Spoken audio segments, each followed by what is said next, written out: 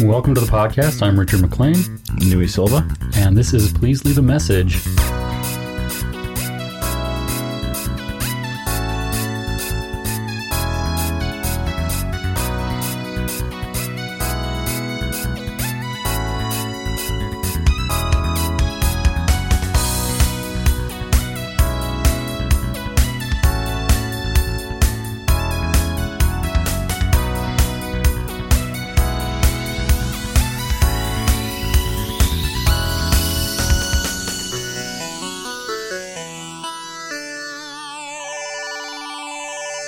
I've lost track of what episode it is, but I think we're in season 4 now.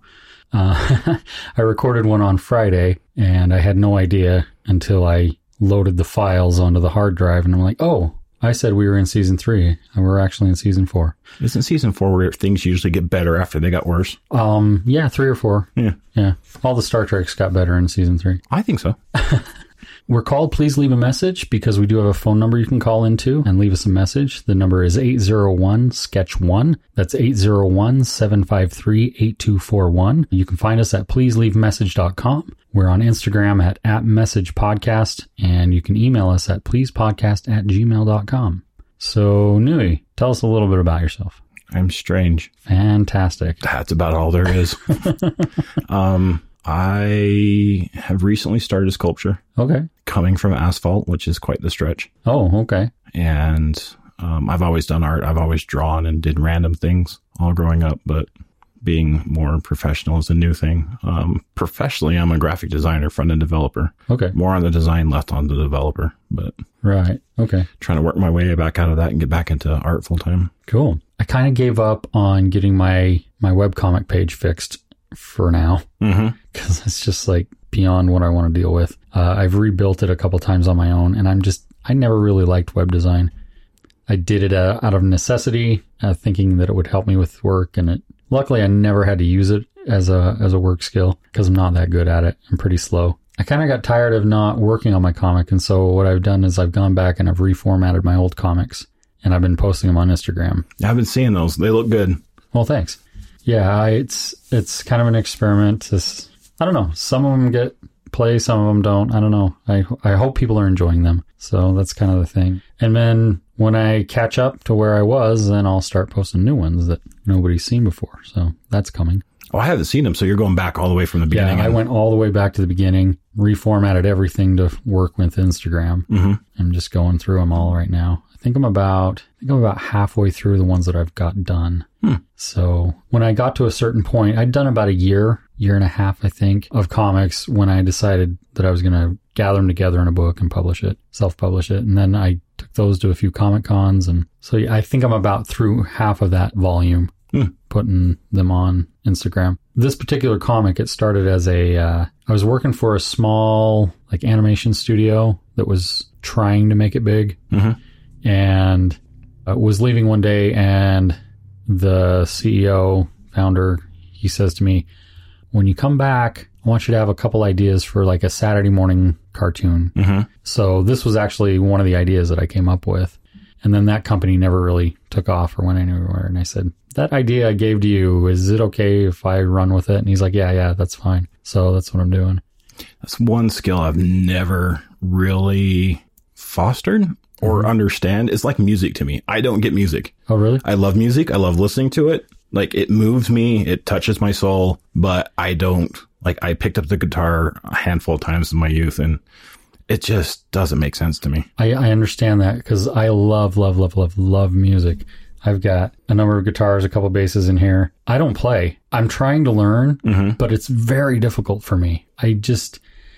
And even when I was a kid and I took piano lessons, if I practice something over and over and over again, I can get it down, but it doesn't stick with me. And I do understand the theory behind it because I did take a music theory class at one time. And so I kind of understand the basics of music theory. So I know what I'm doing, but it just doesn't, I don't know. I can't make the machine do what I want it to do. That's how I was with painting. So I originally went to school to be an illustrator. Okay. And about a third of the way through, I started picking up more academic style oil painting. And I was like, yes, this is cool. I'm going to do it. I'm going to be amazing. And I studied and kept painting, but I always fought it. Mm-hmm. And I never quite got comfortable with the medium. And then I found clay, and it's just like, oh, hey, I can make this do what I want. Okay. And I'm not fighting it. It's not like it's easy. It's always a struggle, right? But it's more of a mental struggle trying to get yourself to a point where you want to go, as opposed to fighting the medium and always struggling with, why can't I do this? Why doesn't this work right? I understand that. Yeah, I always hated painting. I took tons of art classes in high school, and then I majored in art in college, and I always hated the painting part of it. I did not like doing the painting. And then a couple of years ago, I was at an art show that a friend of mine was putting on, and I was just looking at her stuff, and I was looking at the other person that was showing, and I was just like getting this feeling, this itchy feeling, like I want to paint, right? Yeah. And I was like, this is weird. I've never felt this way about painting before. And I mentioned it to her, and she's like, well, we do these backyard shows 2 or 3 times a year. If you get a few pieces together, you get 6 or 7 pieces together, and we can have one of these for you. And I was like, oh, okay. And I looked at their prices, and I'm like, yeah, I think I can do that, because I knew she'd sold a bunch of them. Mm-hmm. And so I had all these ideas in my head. And so I had stuff left over from college days, and I busted it out, and I bought some new stuff, and I did a bunch of paintings. I never quite got to 7. So I never contacted her and said, hey, let's do a show. And then we kind of fell apart and don't really see each other much anymore. But the missing element for me in these paintings, and it wasn't oil. I've never touched oil. Oil scares me, but I'm sort of comfortable with acrylics. Mm-hmm. But what I found, the difference between what I was painting in college and high school and what I did now recently, was size. I went bigger. See, I've heard that, and I've never done it. It was amazing to me how much more comfortable it was painting bigger, because I could use a bigger brush for like smaller details. Mm-hmm. Yeah. Right. And so it wasn't such a stressful thing. I could put across the image I was trying to portray, and I could even do like ugly strokes that were big, but then they were small enough in relation to the rest of the image that it didn't mess it up. Yeah. I had a friend, and he watched me paint one day, and he's like, dude, what are you doing? I'm like, painting. He's like, see that little line you just put down that ruined the leg? I'm like, yeah. It's like, just imagine if that little line was that little, but on a 6-foot canvas. I'm like, oh. And I never did it, but. Yeah. So I did a bunch of paintings, and they're all hanging in the house, and the one in the kitchen, right? Well, there's a few in the kitchen, and there's a bunch of them. They're all over the house. Mm-hmm. But they do this thing down at Provo. They do the art walk once a month. Oh, yeah. Gallery stroll. Yeah. But it's not all galleries. It's just like businesses and stuff. Yeah. Anyway, so I did one of those one month, and I didn't sell anything. So I brought them all back home and hung them on the walls, but they're fun to show. And I've got a few more ideas. There's one right outside the door here that's, like a guy with big, huge eyes that are all swirly. And I have a companion piece to go with that one that I've come up with this idea for. So do you have, like, when you go to do something, do you have it in your mind before you put it down? I do. See, that's bizarre to me, because I do not. Interesting. And I've talked to hundreds of artists. That's a stretch, but you know what I mean? Yeah. And they all say about the same thing. Oh, yeah, it's just a matter of getting what you have in your mind out. I'm like, well, I work both ways. So when I'm doodling, that's just playing around, and I'll just draw, and whatever comes out, comes out. So that's just one way I work. But usually if I'm doing like a comic or a painting or something, I've never actually tried painting just like I doodle. I've never tried just getting a canvas ready and then just seeing what comes out. It's a trip. But I do it when I doodle. I've got sketchbooks full of stuff that's just, I have no idea what it's going to be when I start laying down ink. Mm-hmm. But yeah, as comics and paintings so far, I usually have an idea in mind. Yeah, I think that's why I struggle with storytelling. Like the comics and the narratives have always eluded me. Okay. And I think that's why, because I never have like a beginning, middle, and end goal. I always just kind of, when I approach something, it's usually I have a feeling. Okay. And it's not even an emotion. It's like a feeling. And I think that's why I'm more drawn to sculptures, because I can feel what I'm doing with my hands. Okay. And then it slowly becomes something. Right. But man, sometimes it takes, I've probably ripped my recent sculpture apart like 4 times. And my wife's just like, why are you redoing that? I'm like, it doesn't feel right. And she's like, what are you looking for? I'm like, I don't know. Okay. So as far as when you are sculpting, do you ever do things just to build your skills? Oh, absolutely. So you do things that are just like exercises and whatnot. See, I never do that with my drawings. And I've talked to a lot of artists, and a lot of them, they're like, oh yeah, I'm working on this right now. I'm trying to get better at this right now. And I tried it a few times when I was younger. Like, I was like, okay, I'm going to draw 100 hands to get better at hands. And, you know, it worked, but I ran out of ideas of different things to do really fast. And so, yeah, I've talked to artists recently, and they're always like, yeah, this is what I'm working on right now. This is what I'm trying to improve right now. And I've never liked that. And it never occurred to me why that was until recently. Well, not recently. It's been a few years now, but one of the earlier podcasts I did, we do the interview section where we ask people questions.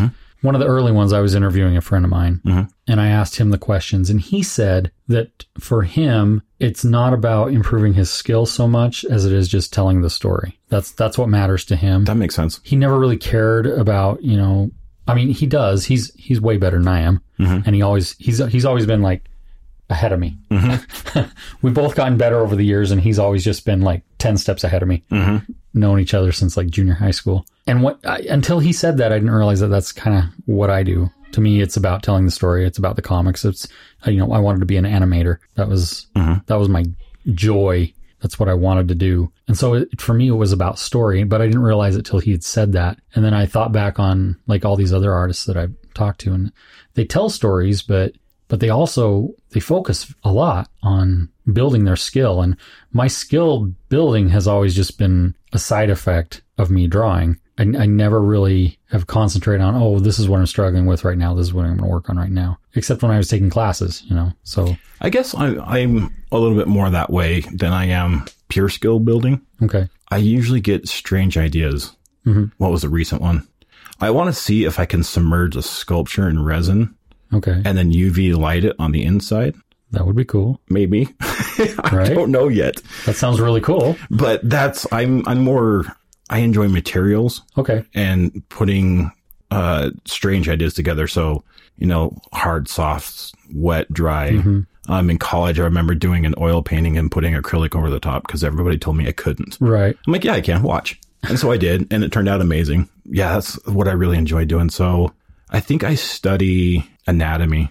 And I don't study it to become the most amazing anatomical wizard ever. I think I do it because I want to understand how things work. Okay. And I think that's more how I approach it. So it's not trying to draw 100 hands so I'm perfect at hands. It's more understanding how the hands work. Right. So I can mess with them. Like, you can't break the rules till you know the rules. Once you know the rules, then you break the rules. Right. Exactly. Yeah. Yeah. But that part of art has just never been a thing for me. Like I see, Milton, he's like, this is what I'm doing today, and I'll do this over and over again. And I see that. And I see a lot of artists that are like, well, these are just my warm up sketches for the day before I do my real art. And I'm like, I don't do that. I can't do that. I've tried. And if I did that first, then by the time I got around to the real drawing, I just wouldn't want to do it. Yeah. My ADHD kicks in real quick. And also I've never worked on a painting or any piece of art over like an extended period of time. Like, if I can't get it done in like one session, I just don't have the patience for it. That's how my boy is. But I can break it down into steps. So like when I do comics, I have a time when I sit down and write story. And then I have a time where I do the pencils, and a time where I do the inks, and a time where I do the colors. So that's each of those steps is a one session thing for me. But if it starts to stretch beyond that, I just lose all my patience with it. See, I was taught painting like that. Like, here's this phase, you know, your block in phase, and you make your ground and you block it in and you figure out your major shapes and you slowly work down, and then you finally end up rendering. And I love that because I could, like you're saying, break a long project into smaller pieces. I don't know why I forgot this when I moved to sculpture, but I would just like start rendering and start putting things down. And, you know, I spend 4 hours on an arm and then realize that it needs to move like 4 inches back. Right. Which is great with sculpture because you grab and yank, right? Yeah. But it was yesterday that I'm like, what am I doing? So I grabbed my biggest tool possible. I started laying down, you know, major planes, major shapes. I'm like, oh, this is working so great. Now I can see this figure and it's working out. And I'm like, I'm an idiot. I've known this for 20 years. Well, that's the thing with like almost all art skills that I have. like just the basics. If I don't go back and I just at least look through like a basic art book once in a while, yeah, I kind of forget because there's just so many, you know, and it gets overwhelming, and you get kind of used to your way of working and you kind of settle into it. But once in a while you go back and you look at it at something basic and you remind yourself about something. Oh, I haven't done that in a while. Let me try that. But it's not like I look at it and go, oh, I haven't done that in a while. Let me practice that for a while and then implement it on something. I just implement it on whatever the next thing is that I'm working on. That whole practice phase just isn't a thing for me. I wish it was for me, but I can't honestly say I'm good at it. Right? You know, I've tried it. I really have tried it because sometimes I'm just like, I'm just not that good enough artist. You know, I really want to take this, you know, in a more professional direction, but I just want to tell the stories. Yeah. Did you ever have Perry? No, I didn't. So there's a couple of things he told me that were really influential. The first thing he kind of denies telling me. He told me, so I was having kind of a crisis. I didn't think I was a good enough artist. I didn't think I could make it. And I was thinking about going and either doing auto mechanics or just going back and operating heavy machinery full time. And I went in Perry's office and like, I think I can't do this. I need to, you know, go do something else. And he looked at me and he's like, okay, I want you to listen to me before you say anything because I have a lot to say. I'm like, okay. And he's like, you are the most untalented student I have ever taught. And I looked at him and I was going to say something. He's like, nope. He says, but what you need to realize is talent only brings you so far.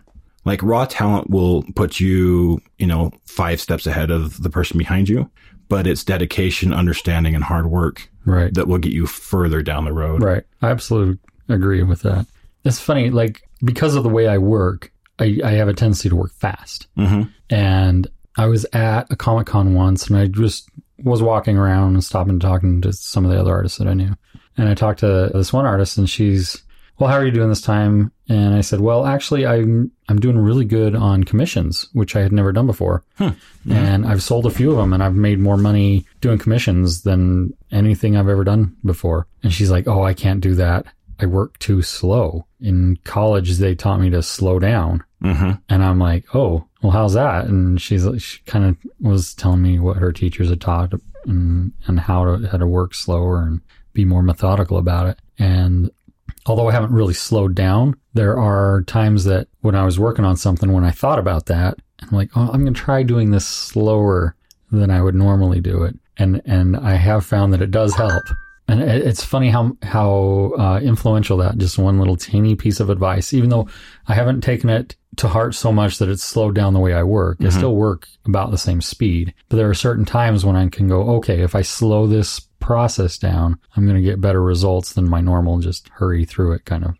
It's interesting because I found when I served my LDS mission, I was not good at the language. I don't understand languages at all. And I think that has a lot to do with my lack of musical talent as well. Okay. Like they're both kind of a mathematical, you know, couldn't do it, didn't understand it. And I was probably over a year out, still couldn't speak the language. And I was training, like, I don't know what's going on.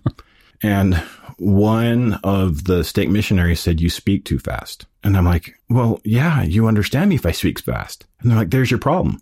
He said, you're speaking too fast so you can cover your mistakes. He's like, slow down and think about what you're doing so you quit making the mistakes. So I teach Kung Fu. Okay.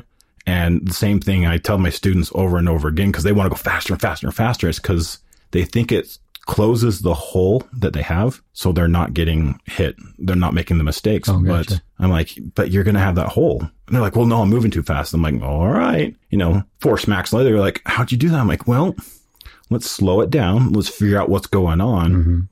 And then you can speed up. Well, that's something I've picked up on in music stuff recently. You got to practice slow in order to go to play fast. Yeah. And it's very counterintuitive. So, and I suck at languages. Oh my gosh, I'm so bad with languages. I was so glad I didn't serve a foreign speaking mission. I was afraid that they were going to send me somewhere where I'd have to learn a language because I took like 3 years of Spanish. I took a year of French and just none of it really stuck with me. Right now I'm doing Duolingo. Oh, how's that? It's interesting because I'm picking things up. I think I'm learning really well how to read the language, but I don't think I'm learning really well how to speak the language. You know what finally broke me out of it is I quit studying the language and I studied the culture. And I did it through children and jokes. Okay. And all of a sudden, like the way they see things, how they say things, the reason they're saying things started to make a lot more sense. And maybe it's just simply now I understood where they're going with things, so I could preempt what they're going to say, so I could kind of stay ahead of processing. But within 2 months, it started really clicking for me. Interesting.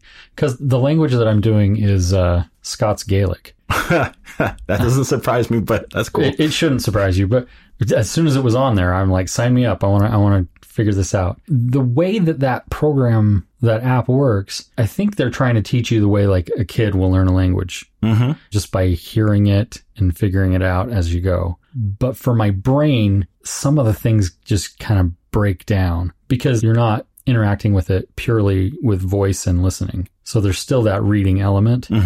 And so, like, I got to my first numbers section the other day, and at first I was thinking, oh, it's really weird the way they do plurals, because they're not slapping an S on the end of it. They're putting an H after the first letter. Interesting. But then, like 2 lessons later, I realized, no, they're only doing that when they're using the number 1. When you're using a number higher than 1, it's different. And I don't understand the reasoning why, but I'm seeing the pattern. And I wish I understood the reason why. And the spelling, because there's sections where you have to actually type out what it gives you it in English. It says translate it to Scots Gaelic. And I cannot figure out the Gaelic spelling. It is so messed up. They weren't romantic, were they? No. So their dialect's been adapted to English? It's a Celtic Gaelic. It's its own, it's different. Because I don't understand the phonics portion of it, I can't figure out the spelling portion of it. Yeah. Right? Yeah. I wish that it would at least give me some phonics. And I even tried to figure out online, like years ago, there was a book that I read about the history of the MacLean clan. And there's a saying in there that's like a family motto. Though I am poor, I am well born. Thank God I am a MacLean. So that sounds very appropriate. Yeah. But I mean, I can actually kind of read this now. Years ago when I first saw it, it didn't make any sense to me. Apparently it's working. Apparently a little bit. Yeah. I still don't know how to pronounce all of it, so I'm not even going to attempt it, but I recognize some of the words now that I didn't before. Do you follow Pascal Champion-Art? This is my favorite thing. He says he's doing these little webcomics where they have him and he's talking to this cat about all sorts of problems, but it usually focuses around art, and it says, "Hey, kitty cat, I'm stuck again. I can't think of anything to create." And cat says, "You don't create things." "I don't. You create meaning. There's little space in between the meaning of a word and its interpretation. Something is small in comparison to something big. You only know good because you know what is bad. Context is important. The more words you put together, the more spaces in between you have. That's where creation happens. Things are the shapes you give this meaning so other people can see it, touch it, learn about it. You create links between different ideas and you use your imagination to visualize them. Like this comic. Somebody's watching me right now? Maybe, maybe not. Relax. Nobody cares about you. They're here for me." But so I got rejected from BYU about 1.5 years ago. Okay. I applied to go to be a master's degree program in sculpture, and I got rejected. And I took that really hard. I was like, my sculpture's good. I've got good technique. I've got good skill. They rejected me and I just was crushed. I'm like, what am I going to do? Why am I doing art? And I've been continuing down that road for about 1.5 years now. Why am I doing this? What am I trying to do? What am I trying to say? And what kind of narratives am I trying to portray? And that's been really helpful to me. This whole idea of creation and like learning is bizarre. Our brains are strange things. I was talking to my child yesterday about the language, and he said, I can't remember how it started, but basically I said, the old high school, elementary, "Do you see the same red-eyed sea?" And he's like, "Well, do you?" I'm like, "No, probably not." I said, everything you see, everything you touch, everything you feel is interpreted by your brain. Right. Like, it's just a bunch of random signals coming in your eyes and your brain puts it together. And he's like, well, then how do we learn to read? I'm like, because we're taught. We're told this means this, that means that. And as you learn to read, you have to know that.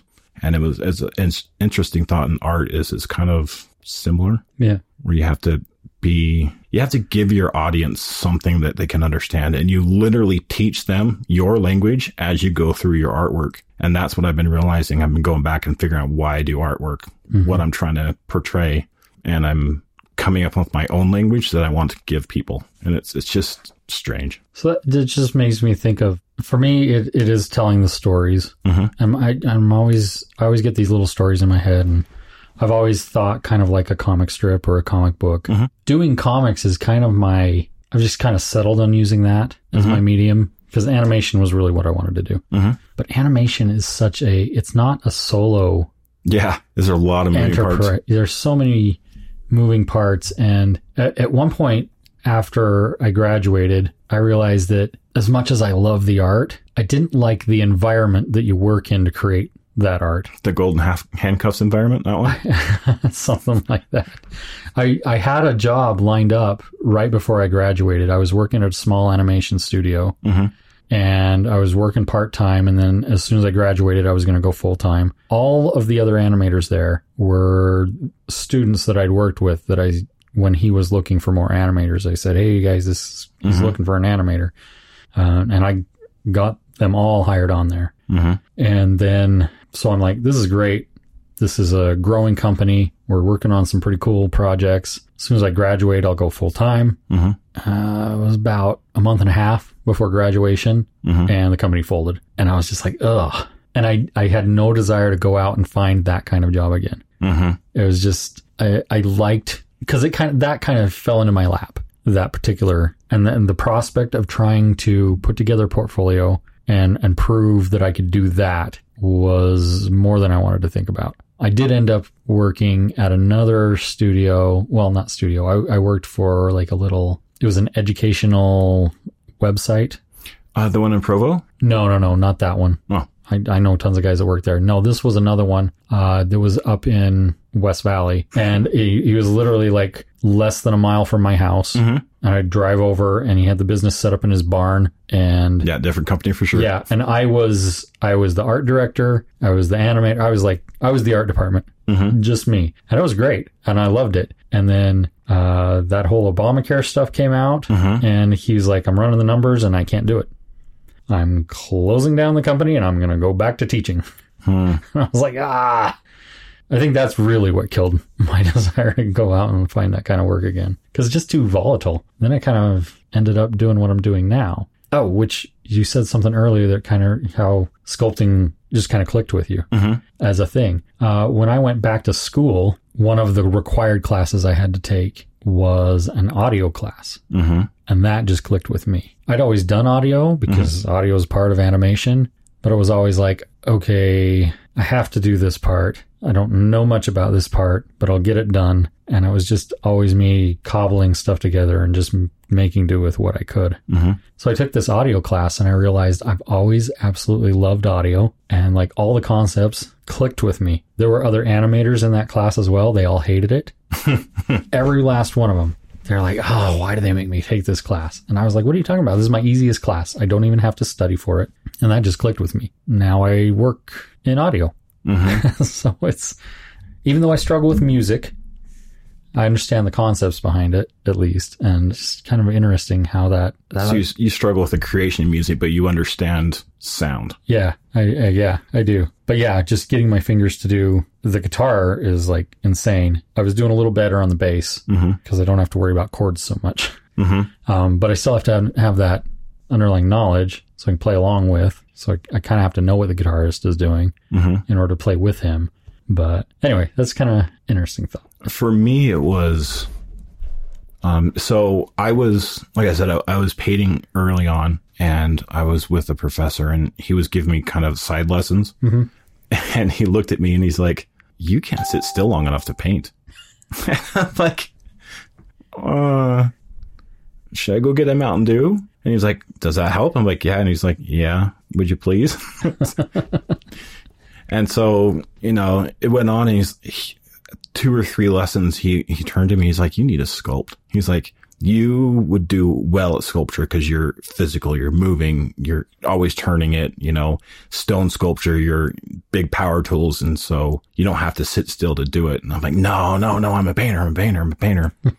And then, I started working down the movie set in Goshen, and everybody there was a sculptor, and I wore my painting as like a badge of honor. Okay. I'm like, I'm a painter. You guys are all sculptors. I'm a painter. I'm cool. Like, I understand color. We took a vacation. We went down to Las Vegas, and one of the guys I was working with was one of the head foundry guys for Richard McDonald. I don't know if you've seen his sculptures. They're the Cirque du Soleil ones. Oh, okay. They're super bizarre. Yeah. But really like anatomically correct, and they tell a lot of story. There's a lot of narrative to them. And I'm like, I'm going to go check this out. This is where, Eric works or worked. And so I went into the little gallery that was sitting right outside the Cosmopolitan new gallery. And I was sitting looking at the sculpture, stayed, that foot distance away because you can't touch the artwork, right? And some guy walked up to me, one of the guys that was working at the gallery. He's like, hey, you like that? Yeah. And I'm like, yeah, it's really cool. And he's like, oh, so he reaches up, he grabs it and he turns it and he starts spinning it. And he's like, yeah, go ahead. Like, all these are on turntables. Go ahead and touch them, turn them so you can see the whole thing. And it was like you were saying with audio, like I reached up, I grabbed this thing and I started turning it and something just clicked. Like I could feel the sculpture. I could feel it. It made sense to my brain. And I'm like, oh, I should have been sculpting all these years. Yeah. I thought the same thing when I was doing audio, that I wish I'd gotten into it earlier, but I just didn't have the opportunity. Like when I was in school the first time, they didn't really even have an audio department. I was just doing it as part of the animation stuff I was doing, and I was just kind of bumbling through it. And they didn't really even have a class for that. That's why I had to do it again when I went back to school to get my bachelor's degree. And they're like, oh yeah, you missed this in all your core. You don't have to take all these other core classes, but this one core class, you don't have anything that covers that. So you have to do that. And I was like, man, this really would have been nice to know years ago. I wonder sometimes though, my wife, I originally went back to the Philippines to marry a different girl. Okay. And I ran into my wife. I'm like, there was something there that was undeniable. Right. And something not with the other girl that was undeniably not there. I'm like, okay, so little playing with like feelings and emotions and talking. And I'm like, yeah, this isn't going to work with this other girl. It's going to work with my wife. And so my wife brings that up more often than I'd like. And she's joking with me. Right. But eventually she comes down to the serious question. She says, what if you married that other girl? I'm like, do you think your life would be better? And I always tell her, no, I don't think it would. Right. I don't think it'd be worse either. It'd just be different. And sometimes I wonder if like my meandering career wasn't building. Right. Absolutely. Because I say it would have been nice to have gotten into this earlier, but I also understand. I've never been the kind of person that looked back and said, I wish I'd done it this way, because the way I did it is the way I grew. And that's just me. And that's just how I am. And I've never, I might say that because that's just a thing you say, but in my heart, I know that the way that I did it is the way that I needed to do it. Yeah. It's like time travel shows. Yeah. Don't touch that because you'll mess up the timeline. And I mean, that totally makes sense to me, because I wonder, if I would have missed this or I would have missed that, would that be a key component that would have pulled me out of my current trajectory? Right. And did I learn something from it that I wouldn't have been able to apply later? And I don't see it as clearly in myself. I feel it like this is the way that I should have learned it. But like when I look at the way that my wife's career has gone, I can see it just crystal clear. It's like, okay, you did this, you struggled with this, but this led to this, led to this, led to this. And there's no way you'd be here if it wasn't for this and this and this earlier on. You'd be doing something else, because I just know how you are and how much gumption you have. One day she just said to me, I want to manage bands. And I was like, okay, you go do that. And she did. One thing, if I had a magic lamp and I got just one wish, my wish would be that I could follow myself for a year. Like I'd be split in two and I could watch myself for a year. So I could give myself advice, because I can give other people advice, but I look at myself and there's just way too much foreknowledge, understanding of who I am, and false narratives that exist in my brain. I can't give myself decent advice. Okay. And that would be like, I think that would be amazing if I could give myself advice. I can give myself advice. Can you? And I'm also very good at ignoring myself. Very good at it. You know, sometimes I get to, like, since all this lockdown nonsense has happened, I haven't done nearly as much art. Because the times that I normally did art, and my whole schedule's been, like, completely thrown into disarray. And so I haven't set that time down. And also, like, one of the places where I work is occupied by stuff that I brought home so I could do my job at home. And I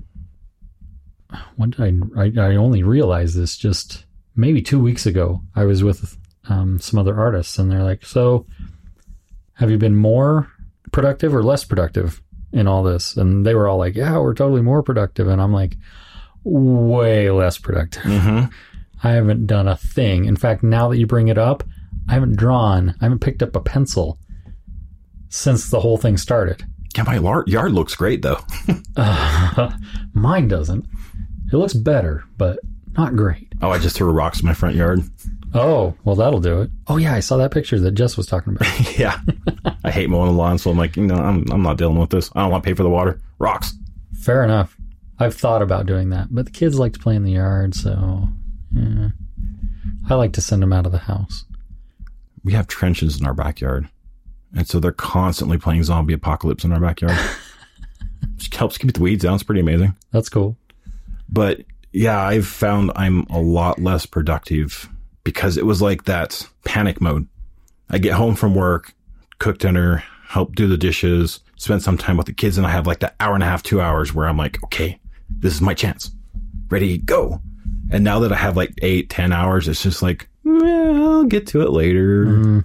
I find that because I'm working at home, when I get home, I just don't want to get into that working mindset again, even if it's something I want to do. Oh, yeah. You know, I've been productive in other ways. Like I've done some freelance stuff. I've edited a whole bunch of podcasts. Not my own podcast.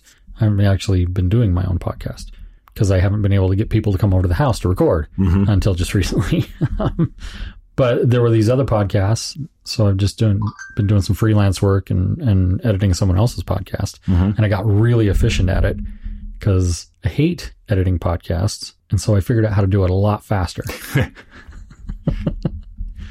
But I also made it sound really good, whereas the person they had doing it was not making it sound so good. Well, congratulations. I think because he was doing his audio editing experience is the way I was earlier in my career. I was just bumbling through it because it was a necessity, not because I had any knowledge behind it. So, and I tried to tell him some things that he was doing wrong, but I don't think he's implemented those. Seeing some of the other stuff he's edited since, but anyway, you try. Yeah, I really want to talk to I have talked to some professional people who do illustration or comics or whatever it is on a full-time basis. Right. And I'm just like, how do you guys do it? Like, if I don't have a certain amount of time that I have to do this in, it's like I'm creating in a vacuum. I just can't get the wheels to grab anything. And that's where they came up with, I warm up, I do this thing, I do that thing because it helps me get grounding so I can get working. I'm like, oh, that makes sense. And then I pick up a rake and it's over. Well, I think that, I know I would have to change the way that I do it if it was a full-time thing for me, because I would have to treat it as a full-time job. And so I would have to have set hours because I'm not the kind of person that can just not have a schedule and actually get things done. Yeah, I'm the same way. So there's always later. I would have to, and that's been made much more clear with all this stuff because I haven't been drawing. I haven't been painting. I haven't even been writing. I work all day and then I'm burned out on it. And so I go and I watch TV with my kids. That's all I've been doing. I think it goes back to what we were talking about earlier is the kid thing. I ask you how you get your kids on a schedule because mine are like up till 4 a.m. I'm like, this is ridiculous.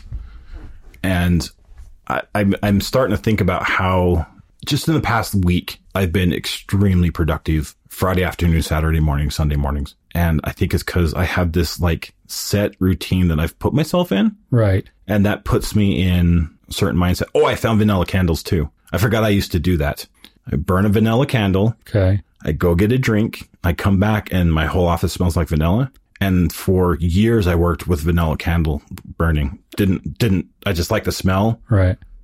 And I didn't know why, but now I have that ingrained in my mind. So I walk in my studio and there's that smell. And you're ready to work. And I'm ready to work. That's cool.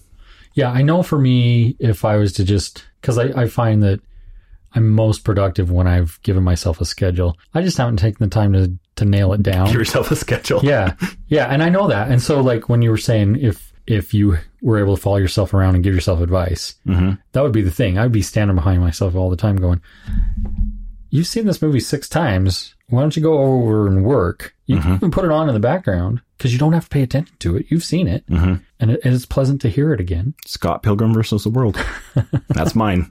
Yeah. Oh, I have lots. I can see that.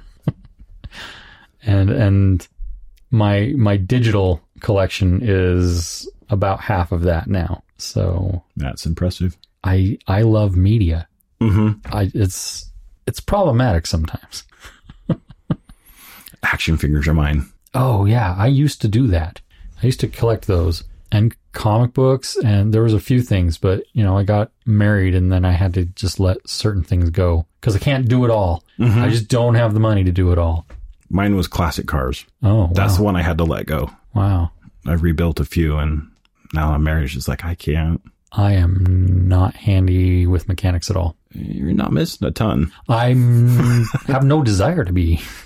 That's one of those things in my life that I've just accepted that I will pay an expert to do it. And that doesn't make me lose any sleep at night. What are mine? Anything that has to do with metal or fire, I won't touch. I refuse to learn how to weld. Okay. I won't touch any of that. And plumbing. Never do plumbing. I've done basic plumbing, but if it gets beyond, be the basics, I do not dare touch it. And framing. That's the other thing I won't touch anymore. Oh, yeah? I tried a few times. That measure twice, cut once? Right. I measure 4 times and still cut wrong. I actually did something handy the other day, which my wife jokes that I'm like the least handy man around the house. I can fix your computer, but don't ask me to do anything handy. But this desk right here, I had a tendency to it would slide forward towards the wall, and the wall's all dinged up right behind it. And I kind of got tired of that happening. And so I built something to go on the floor behind it to hold it from going to the wall. And even though I did the measure and cut thing, I've never had decent tools. So the only thing I had to cut the wood, I'm cutting 2x4s, but all I had was a jigsaw. I didn't have like a... Bet that was an adventure. And it's not even one that like I went out and bought. It was a hand-me-down from grandma years ago. She's like, oh, I'm not using this anymore. Take these tools off my hands, kind of a thing. And so I'm sure the blade is dull, but that's what I had. And so when I'm cutting and then it's not really straight, but I'm like, it worked. Have you found that the more you do, the more it applies to your core? Oh, absolutely. Isn't that bizarre? Yeah. Like I was sculpting today and I use a lot of rakes. I don't use my thumbs. Okay. Mainly because they're calloused and they keep ripping the clay stupid ways. But I was raking and just felt natural. I was doing it.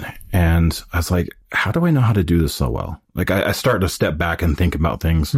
And I realized, it's because I raked asphalt for 10 years. And I know how to lay it down, how to make it smooth, how not to gouge, all these different things. I'm like, it actually applies. Go figure.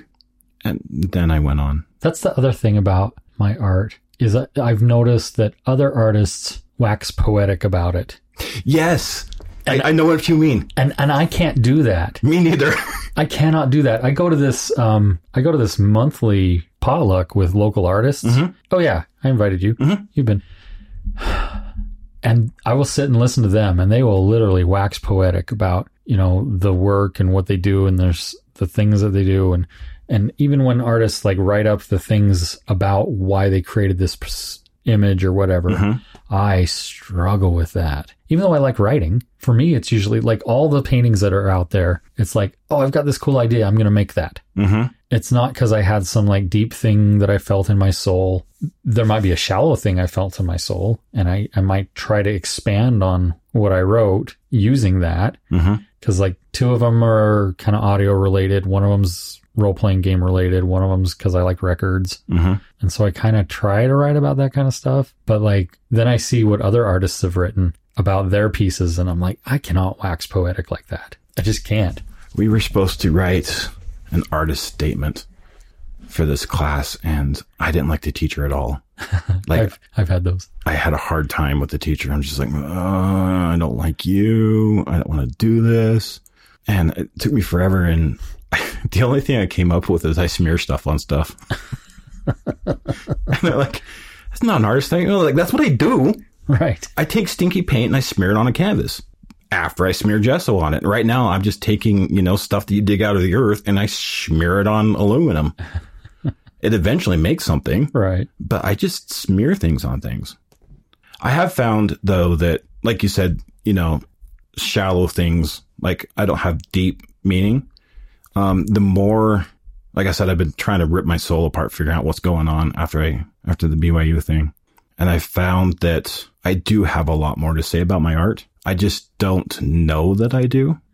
Because it comes from like my subconscious. Like there's stuff down there that's coming out. And I found when I do things, I'm trying to get a certain feeling that I feel strongly about out. And I don't really want to tell people what I'm trying to do. I want to see if they have the same idea that I did. Okay. So here's this piece. Why'd you do that, Nui? I had clay in my hand.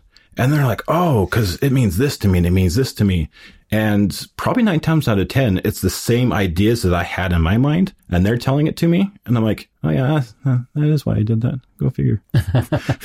That's interesting. Because like the one right here with the big orange one with the guy with the big eyes and stuff. That one, I was trying to portray how I feel when I'm listening to really awesome surround sound music. And that's really all it is. I was just trying to get that feeling across in a visual medium.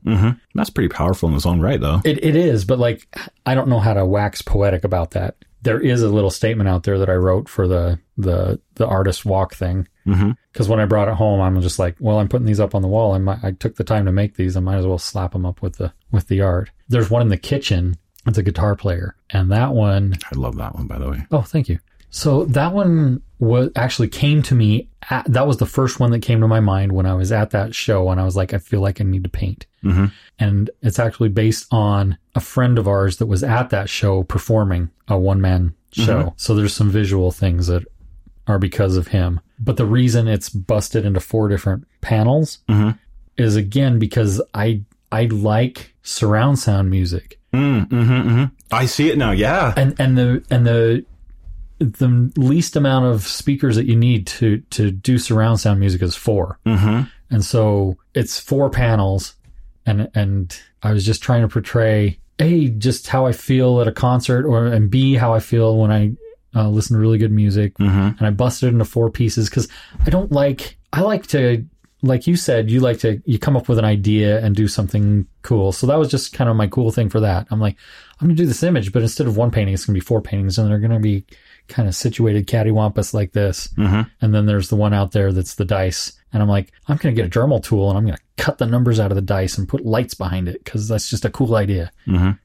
So I'm kind of the same way. I don't necessarily come up with this cool concept, or a visually cool concept, but I try to come up with some kind of cool concept to the piece. So like the one with the guy with the big eyes, I had remembered back in college that we had used some stuff that we mixed into the gesso to give it more volume, and then we could like sculpt into it with like a palette knife or whatever. That sounds like fun. And I had this idea to mix that into my gesso and put it on really thick on the sides, but not in the middle. So I had the middle image and then lay this stuff really thick on the sides.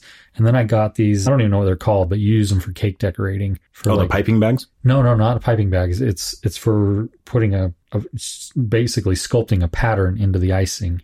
Oh. So I got those, and I actually put it, it's really thick. If you go look, it's got some volume to it. So I did that, and then you can paint on it, and then you can dry brush over it, and it only hits the peaks and not the valleys. And it was just something we did as an exercise in college. But I'm like, oh, I'm going to take that, and I'm going to make it kind of just this cool thing. And that's what that one was kind of about, was not only the original idea I had in my head that I was trying to portray how it feels when I hear a really cool, awesome piece of surround sound music, but I also had this cool idea to make the paint really thick. And I'm contemplating moving up to more of an art director position.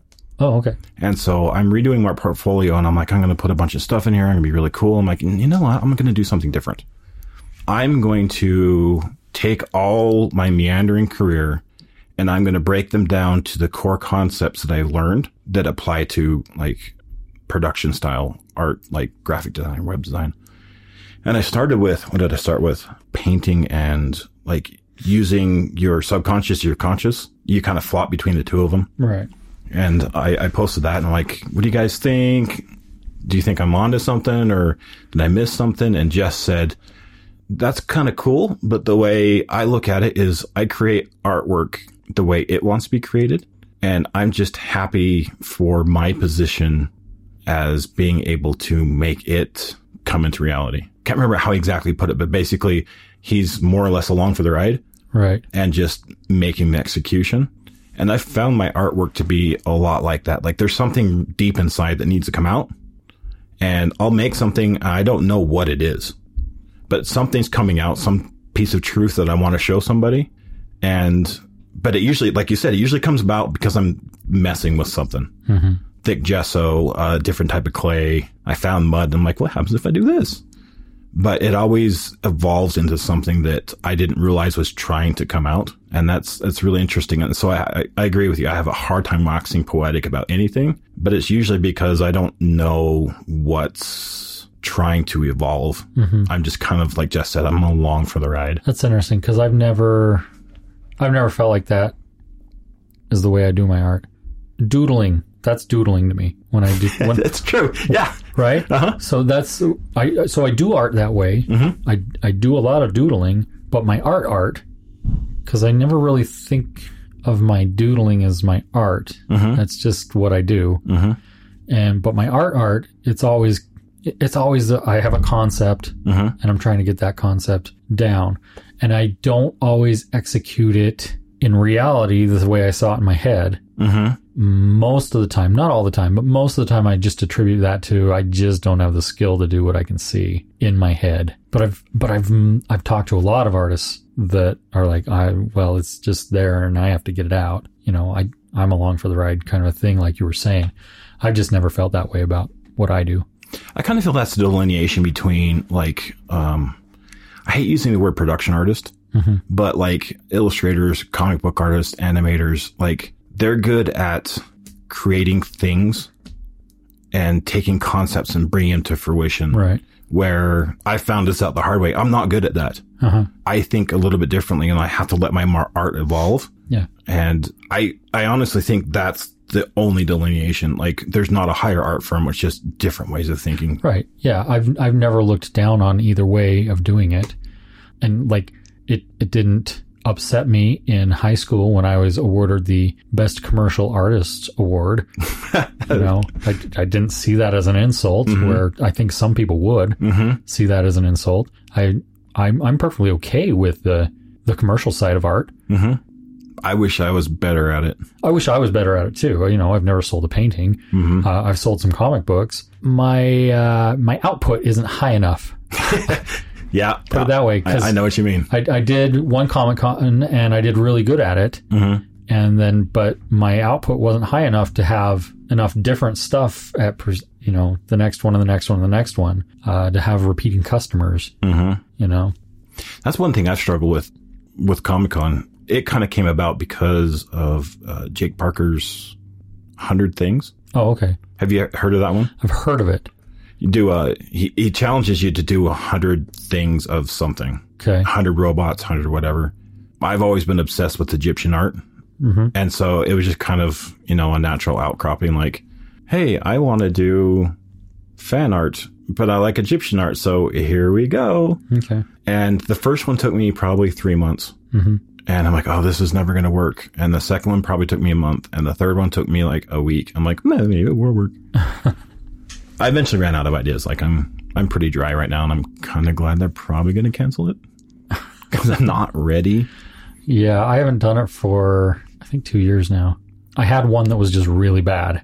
Mm-hmm. And I was just using, I wasn't making a profit or anything. I was just making barely enough at one to spend on the next one. Mm-hmm. And for me, it was a fun thing to do. Mm-hmm. I'm just, the business side of things I've never been good at. Conceptually, I understand how it should work. I'm not good at executing it. Me neither. I bring my wife. Well, I tried to talk my wife into that. She's just like, she's a marketer. She does marketing. Mm-hmm. That's what her thing is. And she's just like, I don't really understand your world. I don't know how to market it.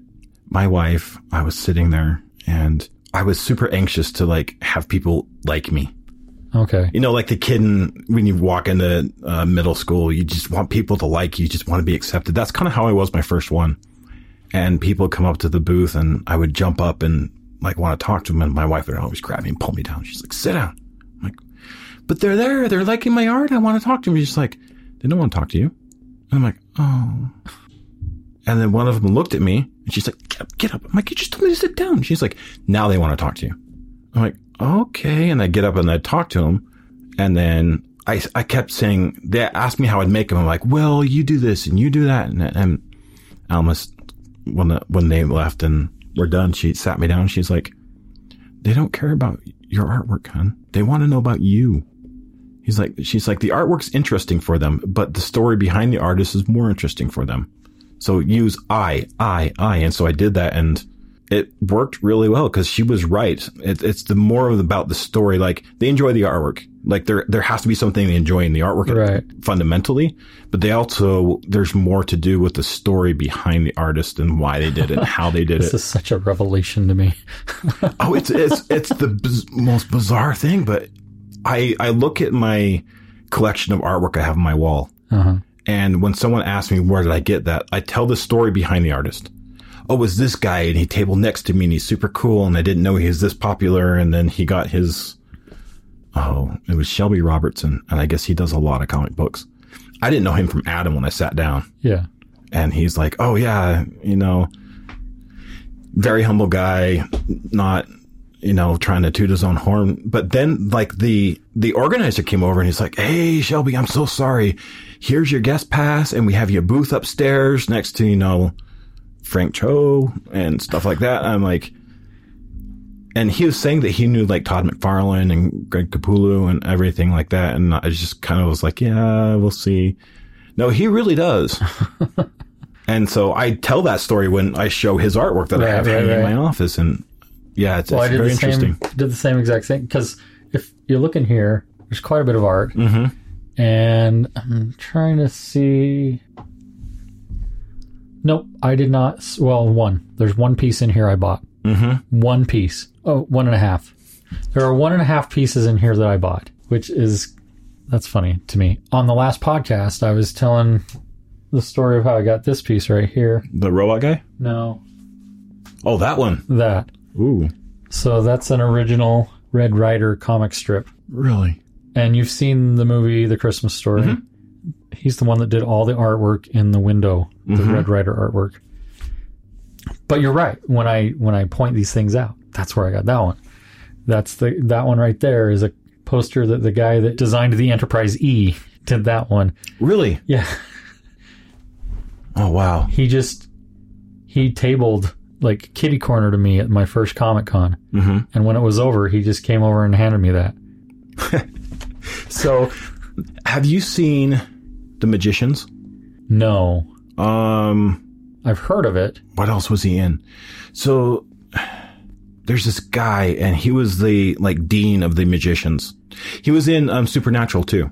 Which I didn't really watch. Okay. Anyhow, it was just after the Comic-Con and this guy walks by and he's like, wow, I really looking forward to getting out of here and getting something to eat. And he's like, that was a long show. I'm like, yeah, I agree with you, man.